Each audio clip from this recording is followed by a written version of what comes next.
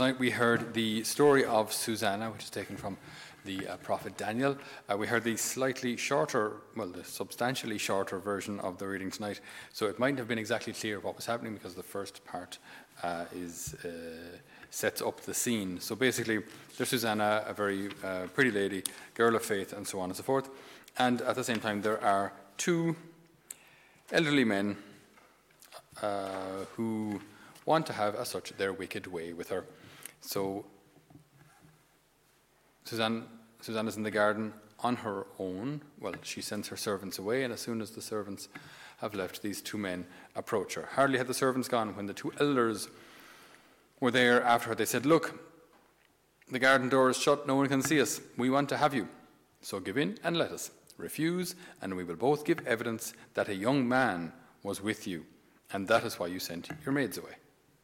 Susanna sighed. "I am trapped," she said. "Whatever I do, if I agree, that means my death, and if I resist, I cannot get away from you. But I would prefer to fall innocent into your power than to sin in the eyes of the Lord." Then she cried out as loud as she could. And the two elders then persist with their story, that the reason she called out was because she was surprised seeing them and that she had been with a lover.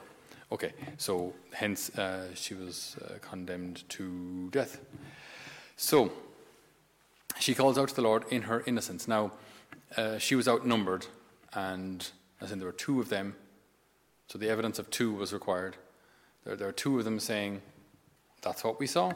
There was a man here," and there's one of her saying, "I'm innocent. There was nobody else there. In fact, it was the two of you who were looking to have your wicked way." She was outnumbered, so she didn't actually stand a chance. Then the prophet Daniel is roused there to call them out to reveal their lies. So what tree did you see them under? And they give two different names, so two different trees. So the story isn't coherent, and so then the punishment that they wanted to inflict upon Susanna falls on them, and they're gone. Okay, we don't need to go into the gory details, but you heard it all there earlier, read with a lovely Donegal lilt. So that's that story there. So the Lord, in Daniel, inspiring a man to look for the truth, and inspiring him with great wisdom and great clarity of thought to know how to protect this girl's innocence. In our gospel, then, contrastingly, there's this juxtaposition of a gospel where a woman is caught in adultery. She was wrong.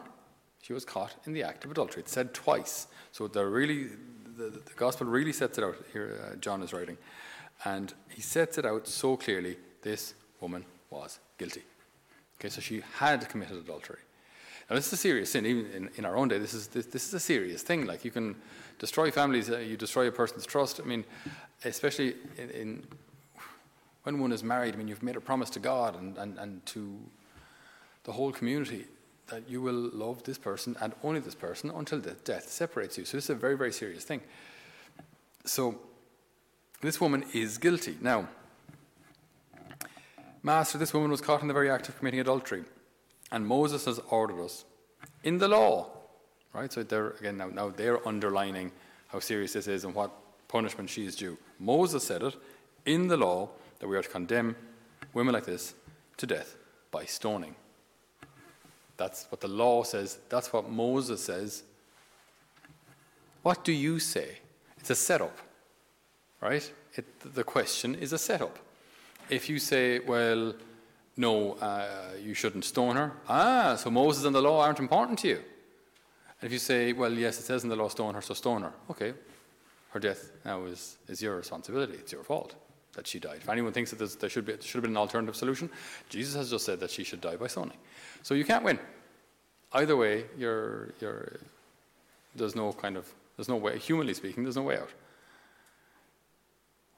But Jesus, of course, is pretty smart, having a divine mind also. So how does he turn it around?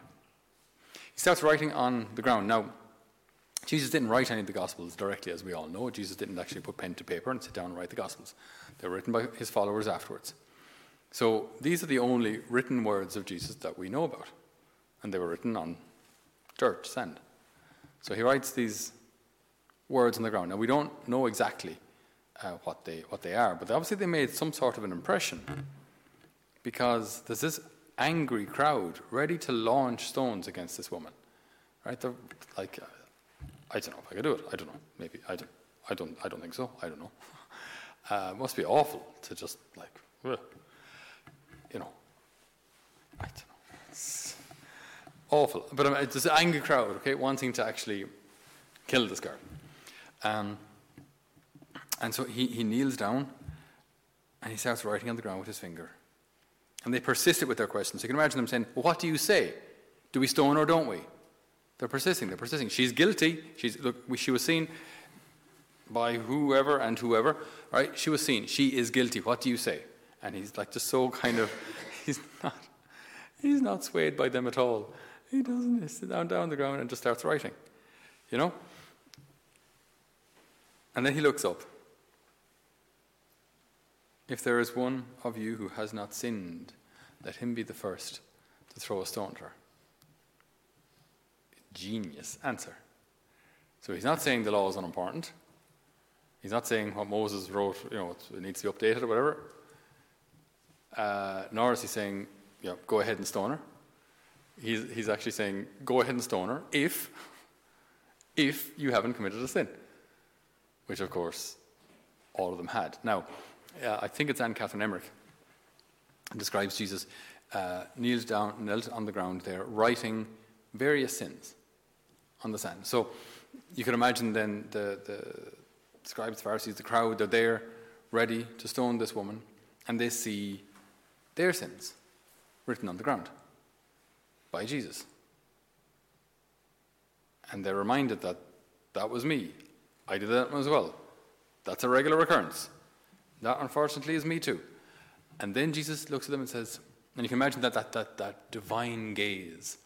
He doesn't just kind of look at you and see a crowd. He's just able to look straight into your heart. And he says, if you're without sin, throw the first stone. It's a beautiful way of recognizing how we as Catholics, how we as Christians should work with people. See, we're all sinners. I was going to say how we should work with sinners. We are sinners, but we're working with people who are sinners as well. So how does this work? How can the blind lead the blind? If we're all sinners, what's the point of doing anything? How do we do this? Does no one condemn you? No one, sir. Neither do I condemn you. Go away and don't sin anymore. So this is this like divinely taught balance that we must maintain. We're never ever to say that sin is okay. And at the same time, we're never to say, because you've done this, that's it, you're gone, out of my sight, you're damned. Right? Both extremes are wrong. Okay? We're not judge and jury, and yet sin is wrong.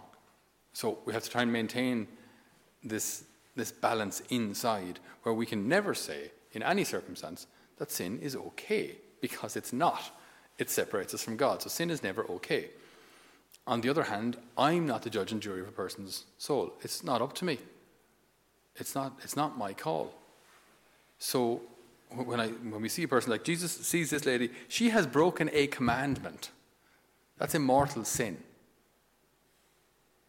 So like this, it's serious. Like the lady at the well, Jacob's well, we read about it a few weeks ago. Similarly, and the man you're with now is not your husband. So that's fornication. So the mortal sin. So these are mortal sins, and Jesus is there very calmly talking to people in a state of mortal sin. It's fantastic. It's a great way of look how Jesus treats people who are way off the mark. That's also how he'll treat us, incidentally. So he says, neither do I condemn you, but go and sin no more. So he's not saying sin is okay, because he can't, because sin would separate the person from him. So sin is never okay. But I love you. You're forgiven if you wish. Go and sin no more. How to balance this justice and mercy. Because you need both. We've had this problem maybe for I don't know, 2 decades or more, where if we look exclusively at God's mercy, God is good, God is good, God will forgive you, it's all fine. And you keep exalting his mercy without justice, then it means you can simply do what you want. God doesn't really mind. It doesn't really make a difference. It doesn't really matter either way. Okay? Now, but God is merciful, but he's also just. Okay? Our sins, our selfishness cost him the cross. So it does make a difference what we do. And if I consistently choosing sin or choosing me or choosing the easy way or choosing vainglory or choosing my career or whatever it may be, if I'm consistently choosing that throughout my life, what's to say I'm going to choose, suddenly become so noble as to choose God at the end of my life, when throughout my life I've chosen me? Do we really change so much at the last minute of our lives? It's a risky play. Very, very risky. So throughout our lives, as we get into the habit of choosing God, and we choose God and we fall, and we choose God and we slip, and we choose God, but overall, God willing, through his grace, we're choosing him more often than not. And we're growing in sanctity. So then, yes, God is merciful, and at the same time, he's just. Now, again, we always must understand, God's justice isn't human justice. Okay, so like there is the such thing as the person who converts at the 11th hour. A person who converts on their deathbed. You might say that's unfair. I mean, he's only gone to Mass, never. And, he converts on his deathbed and gets the sacrament and is baptized, 10 minutes before he dies, for whatever circumstance. Can he get to heaven? Absolutely. So keep in mind, this is divine justice, not human justice. Is it like the good thief? You know what I mean? He's like, in the last seconds of his life, he converts. And that was sufficient. And who are you to say he can't? Who are you to say God can't be that way? God can't be that merciful. So he's merciful and just, and it's divine mercy and divine justice, not human mercy and human justice. It's divine. So we maintain both of these all the time, and it's a difficult balance. But something we meditated a couple of days ago or 2 weeks ago maybe. But like when we see someone in a fallen state, we know for whatever reason that their sin is public. It's very, very important that we remind ourselves, there go I, but for the grace of God. Thank God there were good people in my life to teach me virtue or to help me or to pray for me or to correct me when I was heading the wrong direction. Thank God.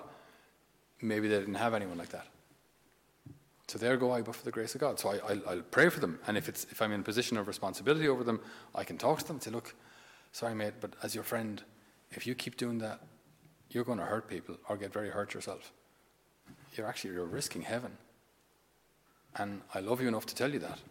Now, yeah, obviously there's a whole, we won't go into it now, but before you have a conversation like that, you must prepare it in grace, You must be praying for the person beforehand and never do it from a place of, I'm better than you, or I know more than you, or I've studied more than you, or I'm shock and holy, and you're just a miserable sinner. So I'm going to bequeath unto thee my vast knowledge. Never. That's arrogance, actually. That's using a person's sinful state to make yourself feel better. No, doesn't work. So, divine mercy, divine justice. And both are real and both are necessary. If it's all just justice, none of us stand a chance. If it's all mercy and no justice, then it doesn't matter what you do. But it also doesn't matter what everyone else has done that has hurt you. It doesn't matter. You can commit any sin you want, and ultimately it doesn't really matter. That makes God actually not good. Because then bad actions have no consequences. It just doesn't matter. And that's not fair. That's not right. That's not true. It's not what Jesus teaches. It's not what the church teaches. It's not what the gospel teaches. It's not divine justice. So we do have to maintain the two of them. And it's very important in order to balance our faith and balance our understanding of God.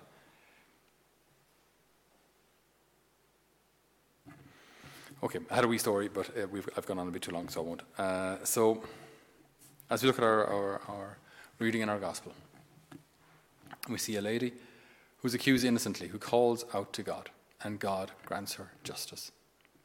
We see a lady who's guilty of adultery, and the Lord, with such tenderness, with such compassion and love, saves her life and I would imagine brought about in her a great conversion. Some argue this is Mary Magdalene. Could be. So Lord, you never give up on us. And whether we're innocent or guilty, your gaze rests upon us.